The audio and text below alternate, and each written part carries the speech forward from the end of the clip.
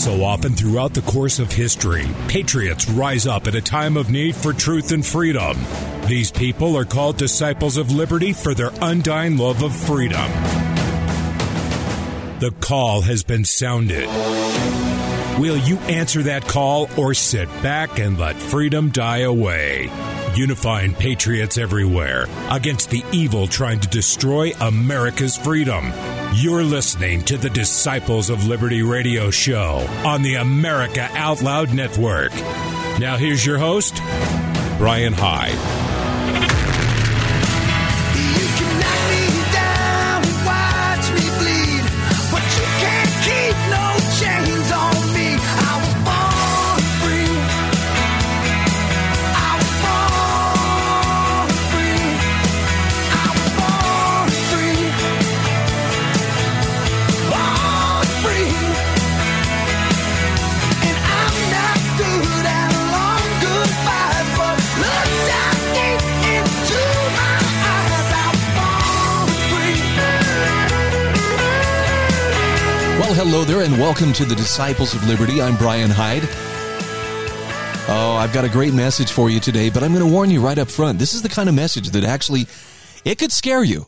And if it scares you, it's probably, it's doing exactly what it's intended to do, because I am going to ask you to consider, over the course of the next hour, rising to your destiny.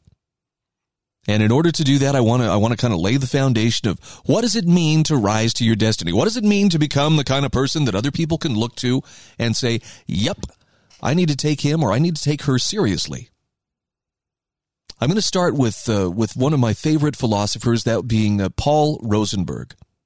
Now, all around us, you're going to find that there are people who demand to be taken seriously.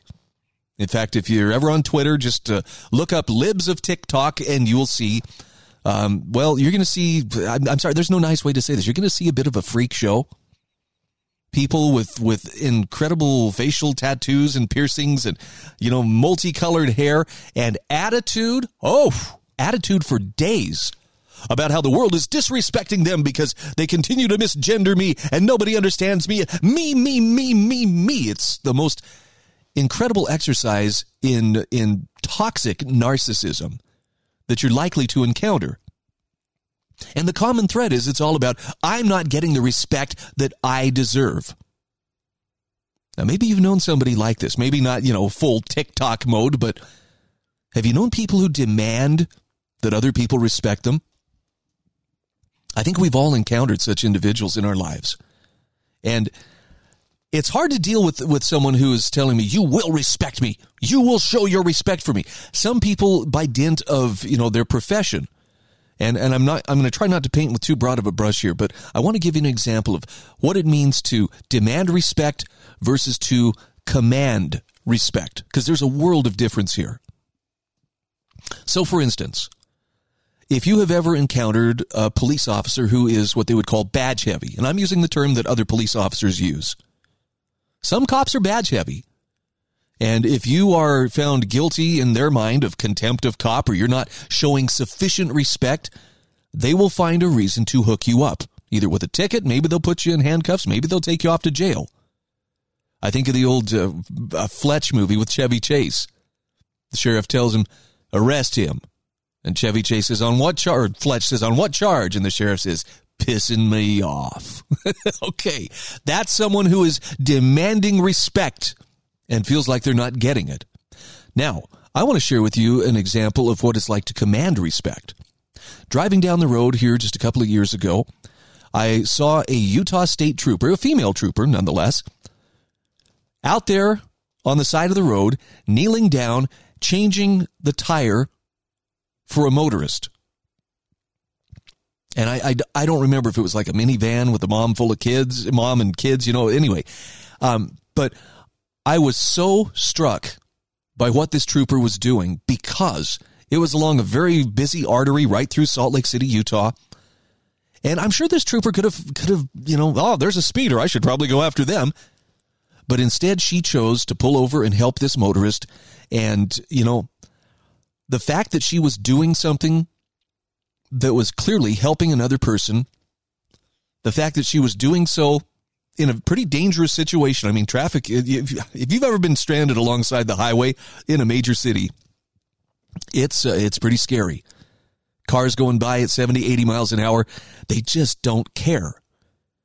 But as I drove by and I saw that trooper kneeling there, putting a tire on the car, I just went, I can't help but respect her. I mean, if I tried to, if I focused, I will not respect. Nope. I was going to respect her no matter what, because she was doing something that a decent human being would do. So there's the difference, and I hope that makes sense. Now, let's talk about you and I becoming respectable people. Someone who can be taken seriously. And I don't mean that you walk around everywhere with a dour expression on your face and everybody, oh, great, here it comes, the black cloud of doom, But I'm just talking about being a serious adult. Someone who can be trusted. Paul Rosenberg says, the difference is it's suffering for righteousness that makes you a man or a proper woman.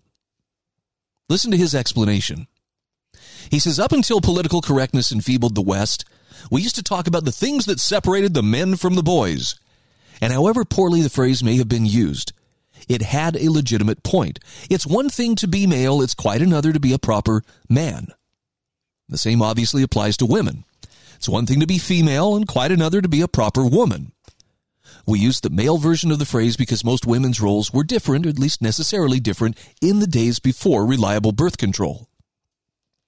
But on whichever side of the biological divide you find yourself, Paul Rosenberg says it's suffering for righteousness that confirms you as legitimate, solid adult material, as someone to be taken seriously. Now, this is one of those either you haven't or you have kind of situations. He says there are all sorts of ways to make a show of being a legitimate adult. You can be a frightening brute. You can display your intellectual prowess. You can hold up your wealth, status, or beauty, or you can threaten others with power that stands ready to avenge you. But he says none of those things makes you a real man or woman, because they're shows. They're not substance. They're ornamental plumage. Paul Rosenberg says becoming a real man requires you to suffer for righteousness. Not merely to suffer, everyone suffers, but to suffer because of your personal moral devotion to something. See, that proves that there is solid ground in your soul. So either you've taken a serious risk, suffered for it, and held your position, or else the rest of us can't be sure of your solidity. Either you've suffered for something you thought was right while punishers didn't, or you haven't. Now he says, let me restate that for clarity. Until you've suffered for righteousness, there's no incontestable reason for the rest of us to take you as a serious adult. And more than that, he says you have to suffer as an individual. So you can be one of many who make a similar choice, but you have to face personal consequences, not collective consequences. And until you do, the rest of us have no way of being sure. Going along with a group, even a minority group, that's not the same thing as making a costly individual choice. And until that happens, the rest of us lack a reason to trust you as an individual. Now, here's the thing. Some people are going to be hung up on the word righteousness. Well, what are we talking about?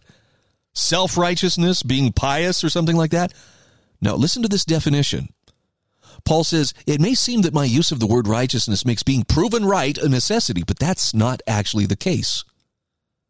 He says the core of this is having the strength to do what you believe is the right thing in the face of contrary power. If believing yourself to be right, you make a hard choice and suffer for it, well, you've shown yourself to be a man or woman, even if you later learn that you were mistaken. What needs to be demonstrated is an honest and strong soul, not factual precision. He says the best explanation I know of this came from Thomas Jefferson, who said, your own reason is the only oracle given you by heaven, and you are answerable not for the rightness, but uprightness of the decision. Think about that. It's the uprightness and courage of what you do that matters. Your uprightness is the fundamental, not your rightness. Can you see the distinction? Now, the truth, of course, is that people willing to suffer for righteousness are far more likely to be right than those who simply follow the crowd. But remember, that's not the core issue. And then there's also this belief that hard times make hard men. Now, he says that's an old belief, and he says I tend not to hold that belief, primarily because our development doesn't actually require darkness, and also because brutally hard times sometimes turn boys and girls into broken men and women. So if we rely on brutal times, he says we doom ourselves to heavy damage. Still, there is some truth to this in that hard times force people into suffering for what is right. And we're seeing this right now. So the question becomes, who is suffering for righteousness right now? And here are some good examples. Homeschoolers have been suffering that way for quite some time. They've been called everything, made the butt of endless jokes and barbs and worse. Likewise, Bitcoiners, they've been called fools, suckers, crazies, and so on at length. Now, things are changing a bit now, but in both of these arenas, courage was required, and if you couldn't muster it, well, you fell away. We're now seeing the same and worse directed at people who don't want the quasi-vaccines that officialdom is demanding. These people are being broadly and profoundly discriminated against. Huge numbers of them have been fired from their jobs, forbidden from stores and restaurants, fined, threatened with jail time. These are people suffering for righteousness. They're showing solid ground in their souls, and he says it doesn't matter whether or not the statistics bear them out 5 years from now. The fact that they are standing for what they think is right and bearing personal costs is enough. And by the way, the same thing is true for the protesting truckers.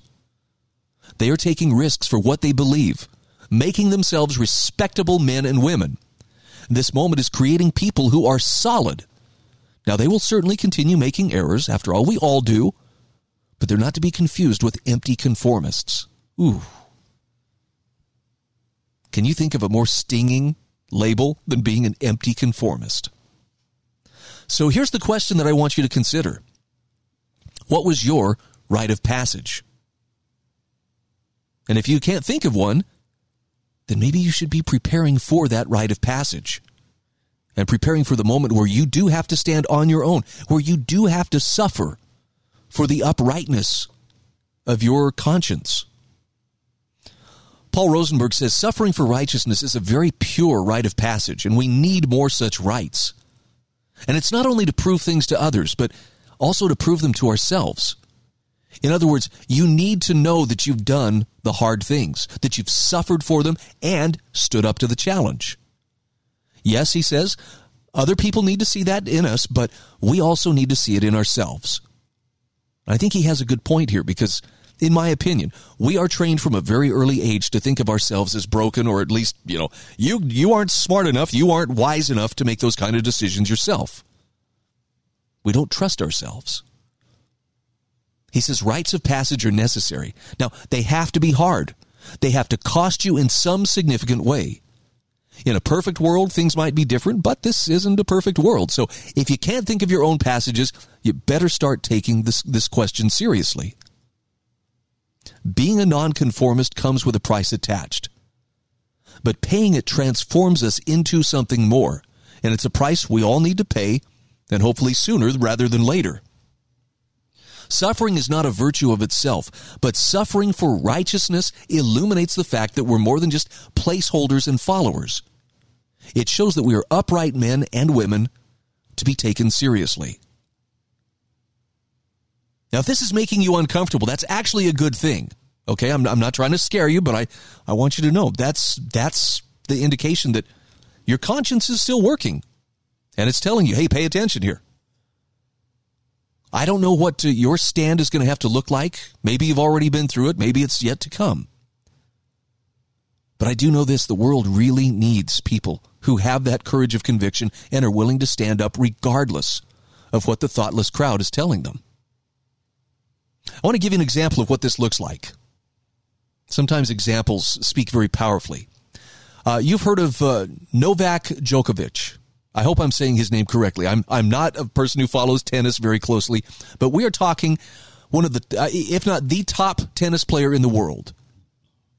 He was deported from Australia last month and not allowed to participate in the Australian Open because he has defended the freedom to choose against COVID-19 inoculation. He's chosen not to be inoculated himself. And I want to play for you about a 4-minute long interview that he did with the BBC earlier this week, saying that he has always supported freedom to choose what to put into your body. Listen to the way he answers the questions of why would you choose to follow this path? This is a perfect example of what it is to suffer for righteousness. Here's Novak Djokovic being interviewed. Against COVID? I have not. Why? Hang on a sec. I'm going to go back here. I want to go to the very beginning so you can hear the first thing the interviewer asks him. This is it. Have you received any vaccination against COVID? I have not. Why?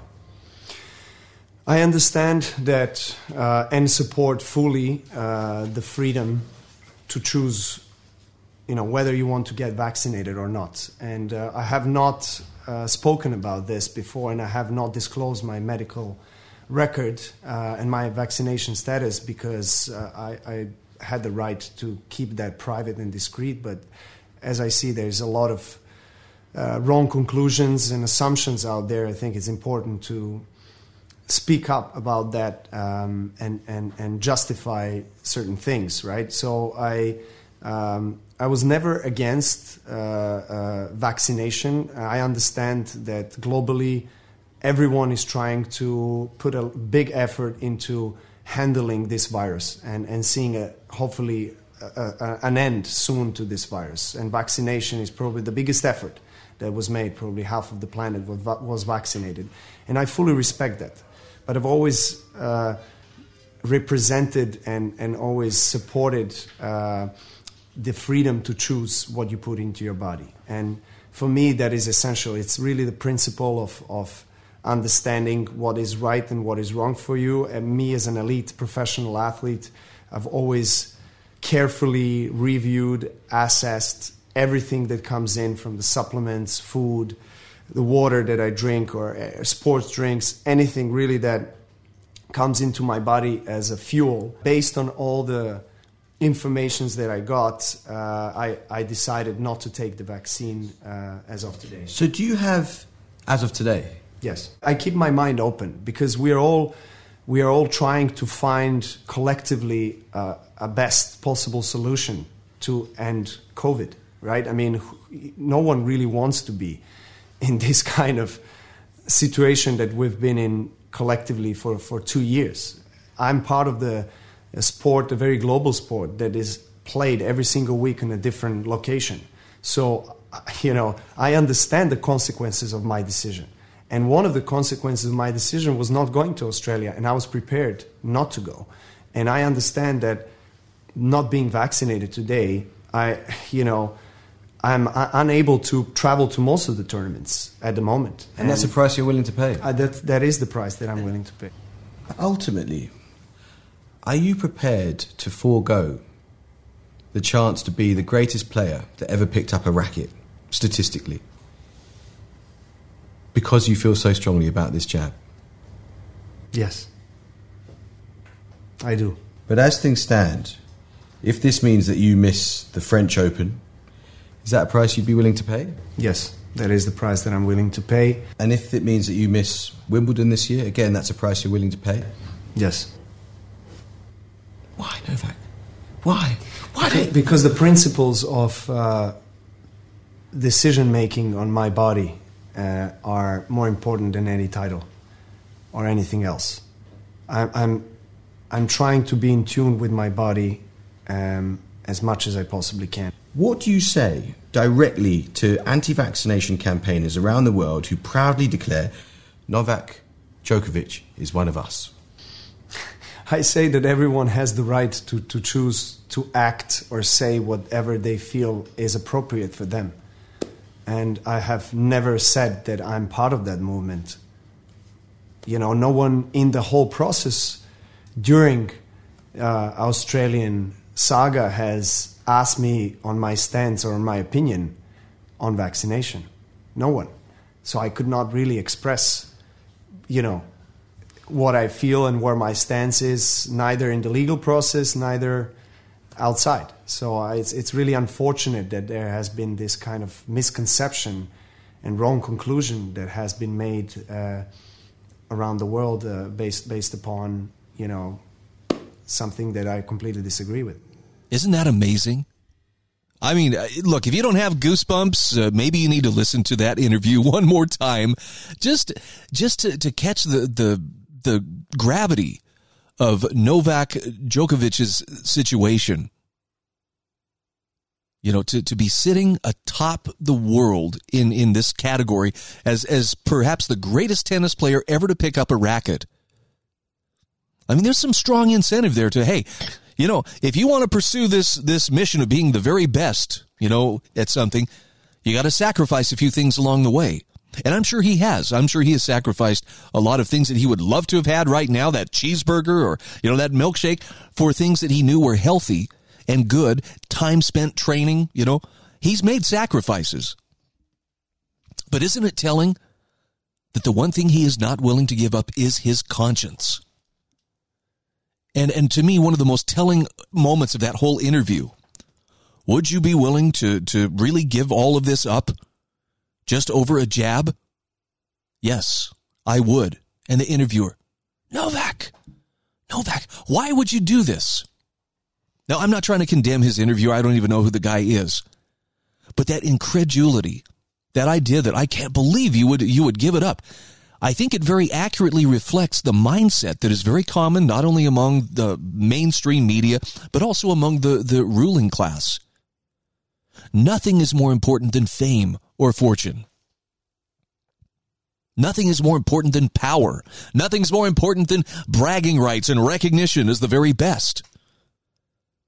They just can't believe that someone would have a conscience that would tell them to take a course that could conceivably steer them away from that destiny.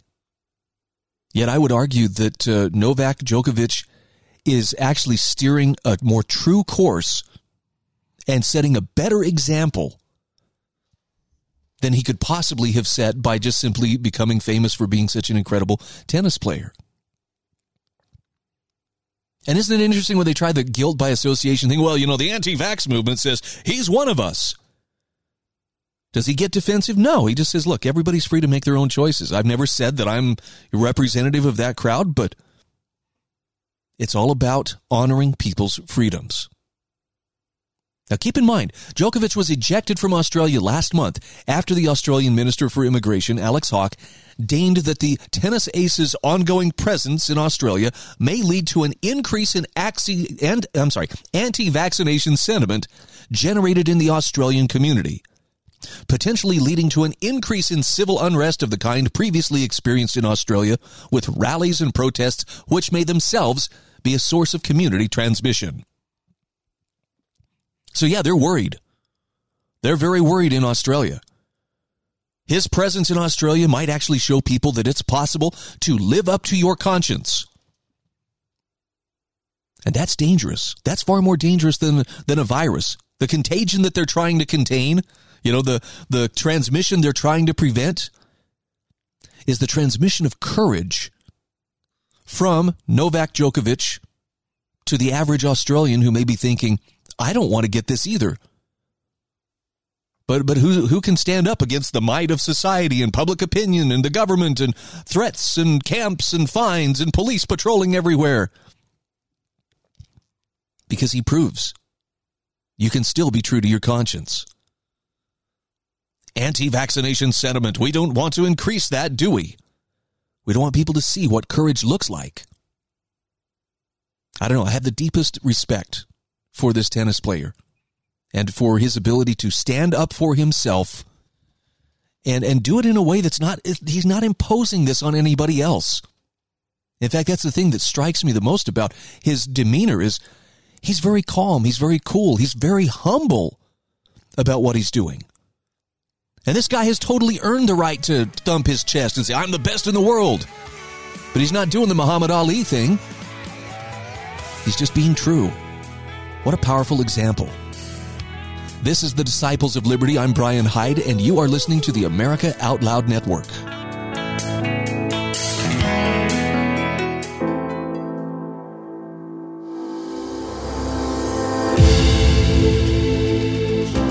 The American Constitution is the most magnificent document on earth.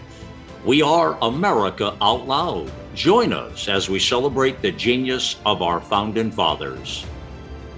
You can listen in on our free apps on Apple, Android, or Alexa. America Out Loud Talk Radio. Liberty and justice for all. It's time to rethink COVID disinfection. A study by Harvard, Drexel, and Virginia Tech concluded we don't have a single documented case of COVID transmission through surfaces. The reality is that COVID spreads mainly through the air. Shared air is the problem, not shared surfaces. The solution is the Genesis Fogger, which uses natural HOCl to disinfect both air and surfaces simultaneously. It's perfect for home or business. NIH says HOCl may well be the disinfectant of choice for coronaviruses. There's nothing more natural or more effective. Genesis fogs at the precise particle size to combat COVID and other harmful pathogens. It's what's missing from your disinfecting protocol. Visit genesisfogger.com. America Out Loud listeners receive a 15% discount with promo code OUTLOUD at genesisfogger.com/OUTLOUD. Trouble getting to sleep and staying asleep can be infuriating. Your mind races. You toss and turn, and the harder you try, the harder it is to drift off. And today's digital age makes it even harder. You're not alone with this struggle. Poor sleep affects over 70% of Americans. Even the Centers for Disease Control labeled insufficient sleep a public health epidemic. To take back your sleep, Healthy Cell has created REM Sleep, the only sleep supplement made to support all 4 stages of human sleep, with calming herbs, amino acids, and sleep hormone support, delivered in a patent-pending, pill-free, ultra-absorption microgel formula that tastes great.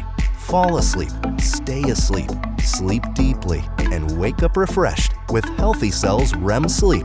Go to healthycell.com and use code OUTLOUD for 20% off your first order. That's healthycell.com, HEALTHYCELL, and use code OUTLOUD for 20% off. Dr. Vladimir Zelenko knows a thing or two about the immune system. He was nominated for a Nobel Prize for his early COVID-19 treatments, and now he's offering his Z-Stack supplements to our listeners at a discount. Just go to zstacklife.com/freedom. That's zstacklife.com/freedom.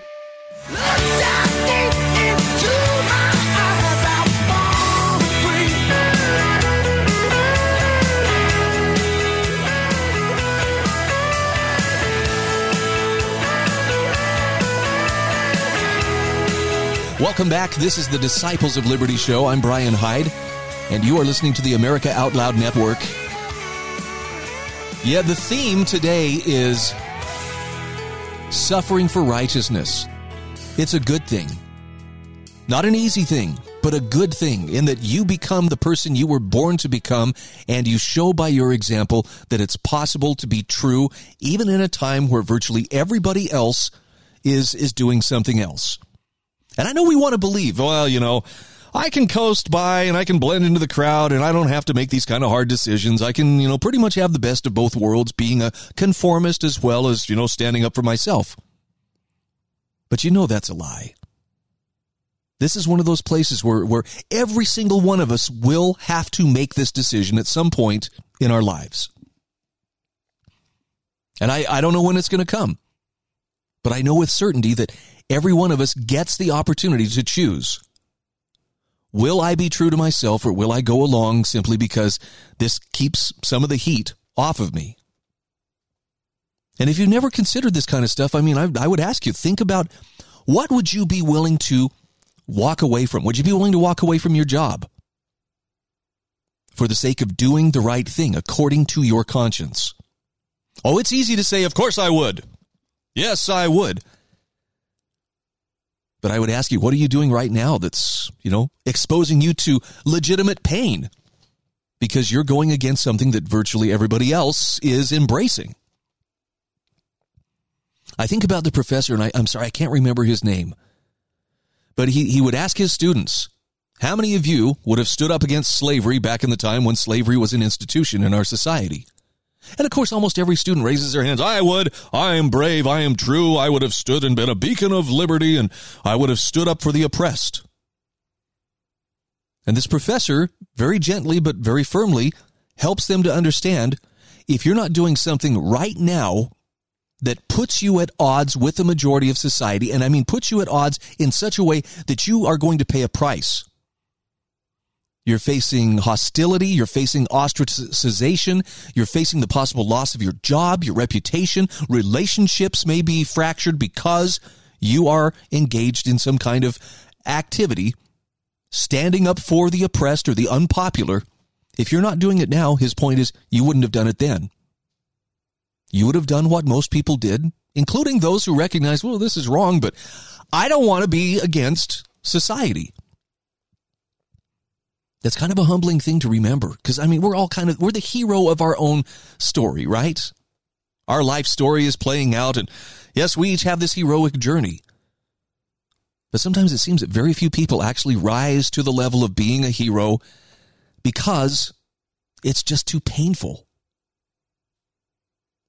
So have you ever stopped to really contemplate, well, what is it? What do I value in my life enough that I would be willing to part company with polite society because I just could not abandon that value? Now I'm talking about, with the exception of things like family. I think, there are some things that have to be, a very high priority.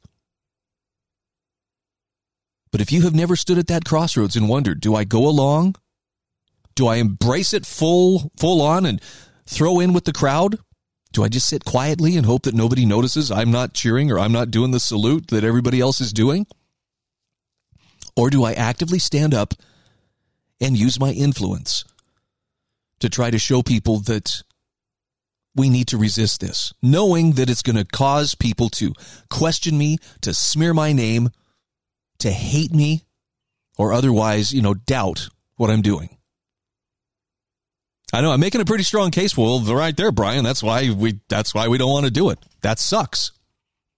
Oh, it certainly does. But I want to share one more experience with you. This is from Jennifer Say. She was Levi's brand president. And recently she was forced out of her job as the brand president for Levi's. And this is some of the background. She traveled to Moscow back in 1986. She brought 10 pairs of Levi 501s in her bag. She was a 17-year-old gymnast, reigning national champion. And she was going to the Soviet Union to compete in the Goodwill Games. Remember that? The rogue Olympics-level competition orchestrated by CNN founder Ted Turner during a time when the Soviet Union and the U.S. were boycotting each other. Now, the jeans that she brought with her were for bartering Lycra. The Russians' leotards represented tautness, prestige, discipline, but the Russians clamored for her denim and all that it represented: American ruggedness, freedom, individualism. So she loved Levi's, and her tenure at Levi's began as an assistant marketing manager back in 1999, just a few months after her 30th birthday. She rose through the ranks. She was very successful. She actually brought their stock into some really impressive areas. During that time, she had 4 kids, was married and divorced, got remarried. But she always was focused on kids when it came to the things for which she was willing to advocate. And in particular, she found that when she was strongly advocating for kids, that would sometimes open her up to criticism. For instance, in 2008, she was the vice president of marketing for Levi's, and she published a memoir about her time as an elite gymnast, focusing on the dark side of the sport, specifically the degradation of children. Well, we've learned a little something about this, including how the FBI sat on information that there were, leaders among the gymnastics and doctors in particular who were sexually abusing these young girls. Whoops. But the gymnastics community was really furious with her, and at the time they threatened her with legal action, with violence. Former competitors, teammates, and coaches dismissed her story as she's a bitter loser trying to make a buck. They called her a grifter and a liar. But Levi's stood by her. More than that, they embraced her as a hero. But things changed when COVID hit. In fact, she says, early on in the pandemic, I publicly questioned whether schools had to be shut down. And she says, that didn't seem at all controversial to me. I felt, and I still do, that the draconian policies would cause the most harm to those least at risk, and the burden would fall heaviest on disadvantaged kids in public schools. Kids who need the safety and routine of school the most. So she wrote op-eds, she appeared on local news shows, attended meetings with the mayor's office, organized rallies, pleaded on social media to get the schools open. And she was condemned for speaking out. Now this time, she was called a racist, kind of a strange accusation given that she has 2 black sons, a eugenicist, and a QAnon conspiracy theorist. Nevertheless, in the summer of 2020, she says, I finally got the call. The head of corporate communications told her, you know, when you speak on behalf of the company, urging her to pipe down. And her response was, hey, my title is not in my Twitter bio. I'm speaking as a public school mom of 4 kids.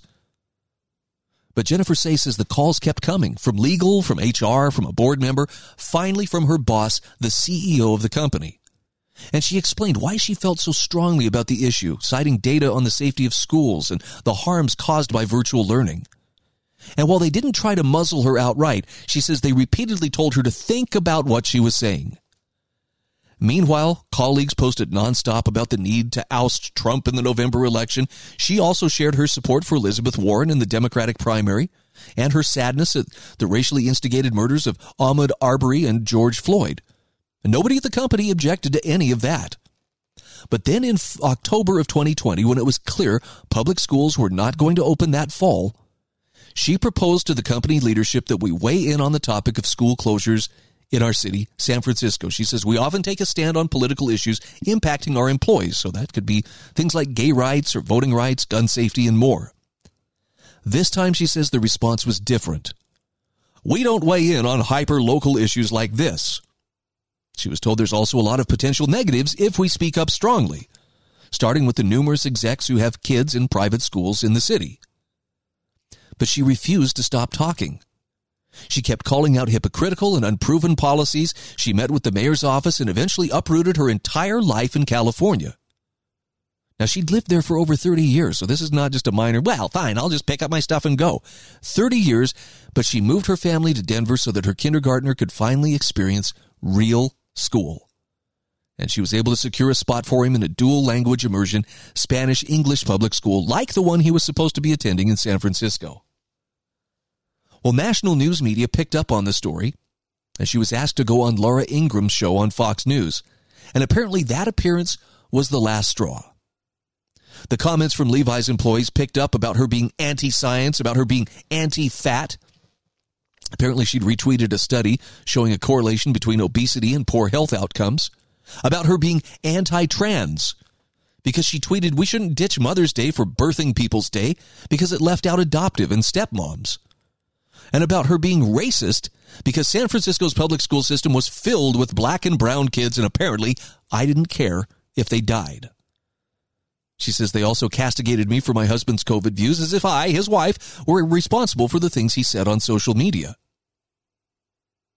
Now, all of this drama took place at the regular town halls. That's the company-wide meeting that she'd looked forward to, but now dreaded. Meantime, the head of diversity, equity, and inclusion at the company, how's that for a nice title, asked that she do an apology tour. She was told the main complaint against her was that you were not a friend of the black community at Levi's. And she was told to say that I am an imperfect ally, which she refused to say. The fact that she had been asked back in 2017 to be the executive sponsor of the Black Employee Resource Group by 2 black employees did not matter. The fact that she'd fought for kids for years didn't matter. That she was just citing facts did not matter. The head of HR told her personally that even though she was right about the schools, it was classist and racist that public schools stayed shut while private schools were open, and that she was probably right about everything else, but she still shouldn't say so. And Jennifer Say says, well, I kept thinking, why shouldn't I? In the fall of 2021, during a dinner with the CEO, she was told she was on track to become the next CEO of Levi's. The stock price had doubled under her leadership. The revenue had returned to pre-pandemic levels. The only thing standing in her way, he said, was herself. All she had to do was stop talking about the school things. But she says the attacks would not stop. Anonymous trolls on Twitter, some with nearly 500,000 followers, said people should boycott Levi's until she was fired. So did some of her old gymnastics fans. They called the company ethics hotline. They sent emails. Every day, a dossier of her tweets and all of her online interactions were sent to the CEO by the head of corporate communications. At one meeting of the executive leadership team, the CEO made an offhand remark that she was acting like Donald Trump. And she says, I felt embarrassed and turned off my camera to collect myself. In the last month, the CEO told her it was untenable for her to stay. And get this, they offered her a $1 million severance package, but she knew that she'd have to sign a non-disclosure agreement about why she'd been pushed out in order to get that money. And she says, the money would have been very nice, but I just can't do it. Sorry, Levi's. Jennifer Say says, look, I never set out to be a contrarian. I don't like to fight. I love Levi's and its place in American heritage as a purveyor of sturdy pants for hardworking, daring people who moved west and dreamed of gold buried in the dirt. The red tag on the back pocket of the jeans I handed over to the Russian girls used to be shorthand for what was good and right about this country. And she says, when I think about my trip to Moscow, so many decades ago, I still get a little bit choked up. But the corporation doesn't believe in that now.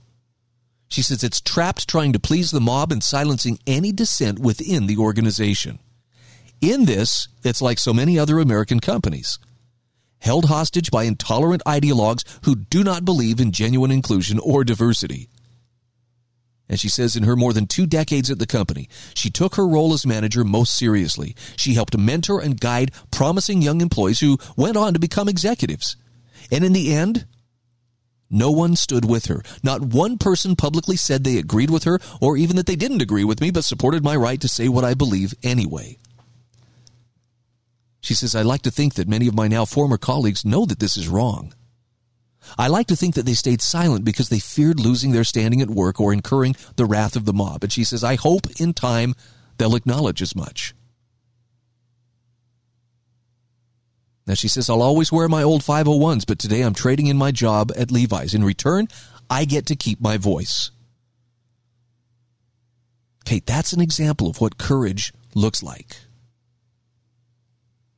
And if you feel like, well, my situation's not nearly that grand or it's not nearly that complicated, that's fine. But I promise you, you either have faced or are going to face a similar test of your commitment to your principles. And that part she says about standing alone. No, in the end, no one stood with me. That's a hard place to be.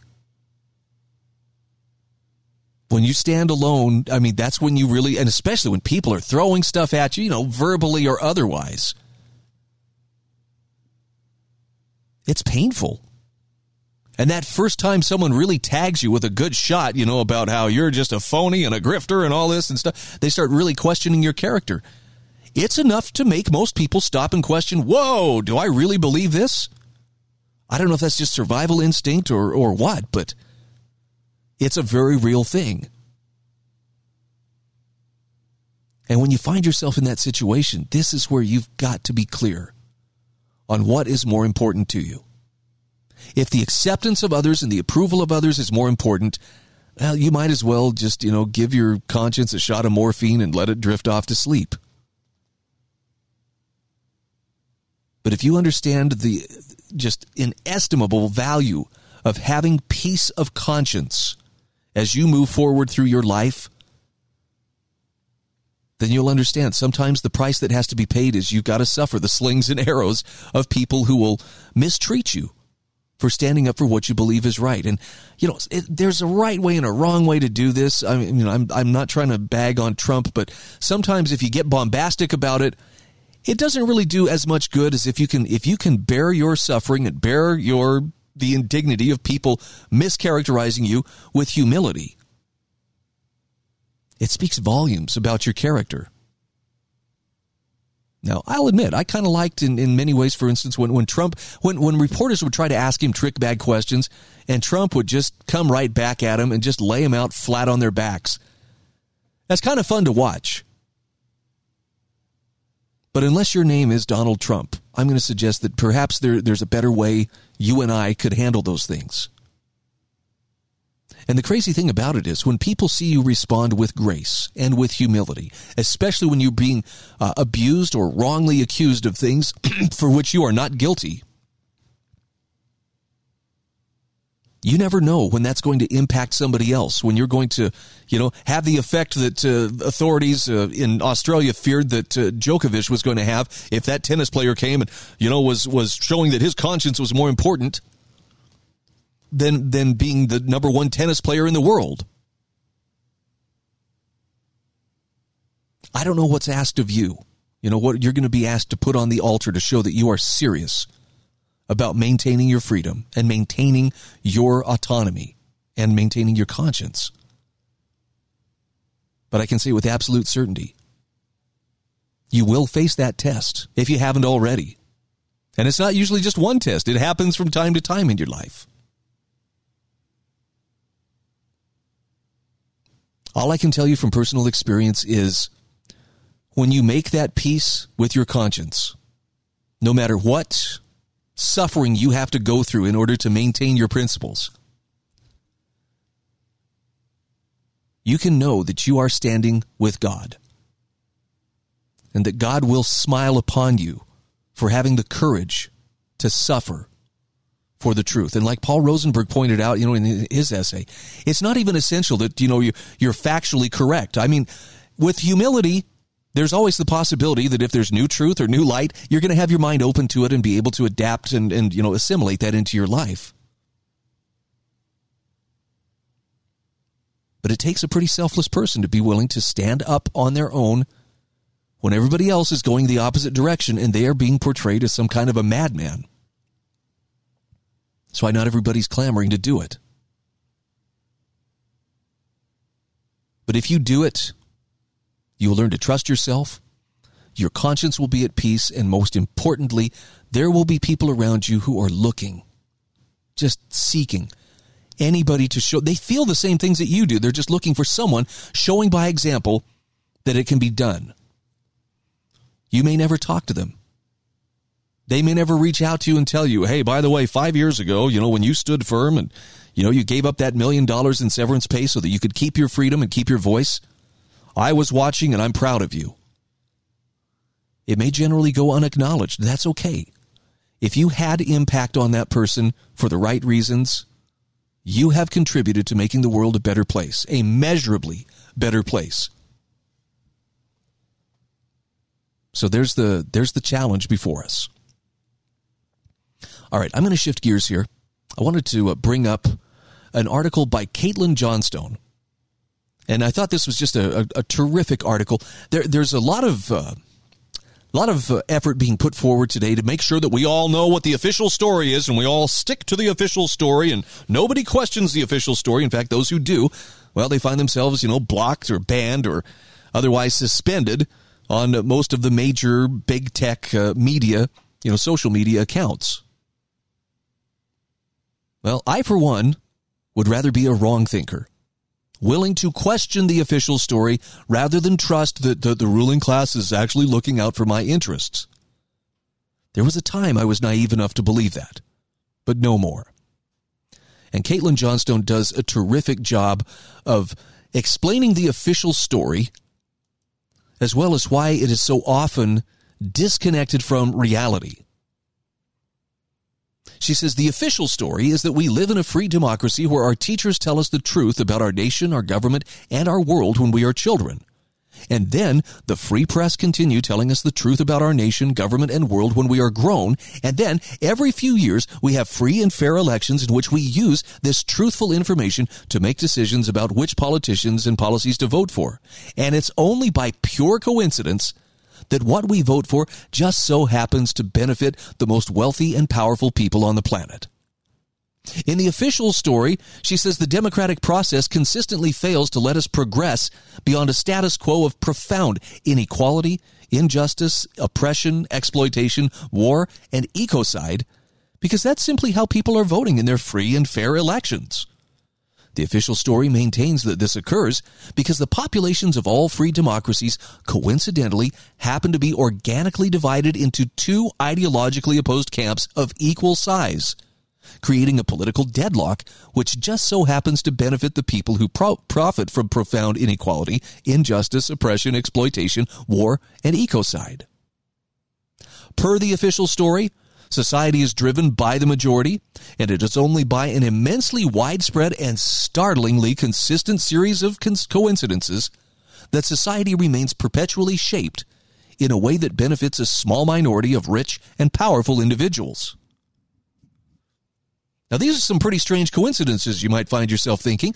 What are the odds that a society which is driven by the will of the people would so consistently benefit a small minority of rich and powerful individuals to the disadvantage of the voting majority across so many separate nations from generation to generation for many decades without ever deviating from this pattern?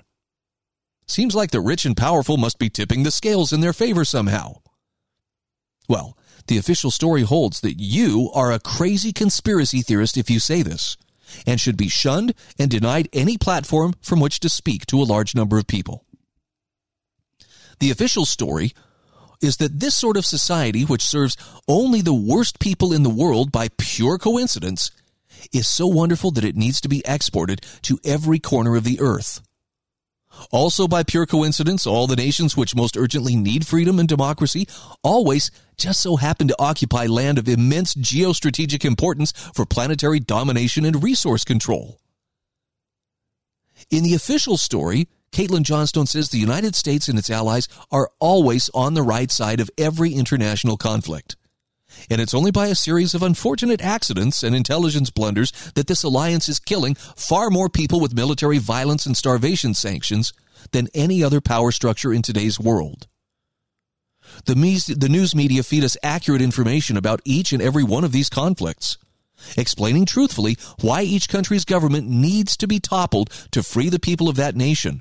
And it's only coincidence that we suddenly stop getting news reports about how those people are doing once they've been liberated from their tyrannical oppressors. The official story tells us that while the U.S. might not always make perfect foreign policy decisions, it's better to have them leading the free world than to risk some tyrannical regime like Russia or China taking over. If the U.S. wasn't constantly invading countries and dropping bombs and staging coups and starving civilians and fomenting unrest and arming terrorists and torturing people and escalating Cold War aggressions against nuclear-armed nations, well, the world could find itself ruled by bad guys. She says the official story protects the official story. Anyone who disputes any part of the official story is peddling misinformation, or is a Russian propagandist, or is an anti-Semite, or is a dangerous extremist, or is mentally ill, or whatever they need to be in order to ensure that they are never taken seriously by anyone, and are silenced on social media and are never given a mainstream audience. Any dissent from the official story is evidence that you must be prevented from interfering in the official story, according to the official story. She says, in our official story, our world will be guided by this truth-based, free and democratic status quo in a way which benefits all of humankind. Now, if it seems like inequality is getting worse, or governments are becoming more authoritarian, or capitalism is becoming more exploitative, or wars are getting out of control, or the ecosystem is dying, or we're hurtling towards nuclear war on multiple fronts, that's just your stupid brain trying to trick you. And you should stop listening to it immediately and reacquaint yourself with the official story. She says, here's some celebrity gossip. Did you see that Super Bowl ad? Come and watch a movie on this streaming service. Take some time off, calm down, have a beer, and then plug your mind back into the official story.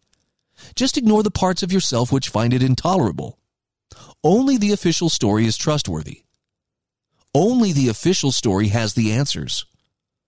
Block out all the other noise, jack your mind firmly into the matrix, and be the loving, loyal gear turner you were born to be. Man, she laid it on pretty good there. I mean, for some people, that's going to feel like a backhand across the face. Her point is well taken, though. Got to tip my hat to Caitlin Johnstone, writing from Australia. Now, obviously, you have found your way outside of the matrix. You found yourself outside of that little artificial construct of approved opinion, the official story. Else you wouldn't be listening to this program. Else you wouldn't be listening to the America Out Loud Network. My goal today is not so much to foment the idea that, hey, there are people and groups and, powers out there that you should be angry with and that you should be directing your hatred and your frustration towards. Although I totally understand if people are feeling those emotions as they consider some of the things being done by these powers that be. More importantly, though, I am begging you to consider that you have a destiny that you need to live up to. And it may not be something that makes front page news. You may never be nominated for a Nobel Peace Prize. It doesn't mean that this destiny is any less important than those who do attain, such earthly honors. It's more about becoming the kind of individual who is willing to suffer for righteousness, to become the kind of person that people know by your character that you are a person who should be taken seriously. Instead of being the person sitting in your city council meeting or your county commission meeting, just pointing out faults and, and this is wrong and you're wrong here, What if you're the person who instead they look to when the question comes up on how can we address this problem? And they look to you because it's known that you are a steadfast, trustworthy person, and that when you speak, you tend to zero in on the principles at stake as opposed to just sitting there swatting at symptoms and pointing out other people's faults. Can you see the difference? I'm asking you to step up and to be the hero that you were born to be. Now, I know for some people that's going to sound kind of narcissistic. Really, Brian? You see yourself as the hero of your own life story? Well, my legendary modesty won't allow me to adopt the title of hero, but I'll put it this way. The longer I live my life, the more I recognize that at certain times and places, God has placed me in a position where my influence could be used to be a force for good. And I suspect that he is doing the same thing for every single one of us, sometimes in big ways, most often in small ways. It's quite a thing when you recognize this and you take active steps to live up to it. And it requires putting some serious trust in God. But I think you're up to it, and I hope I'm up to it as well. This is the Disciples of Liberty show on the America Out Loud Network.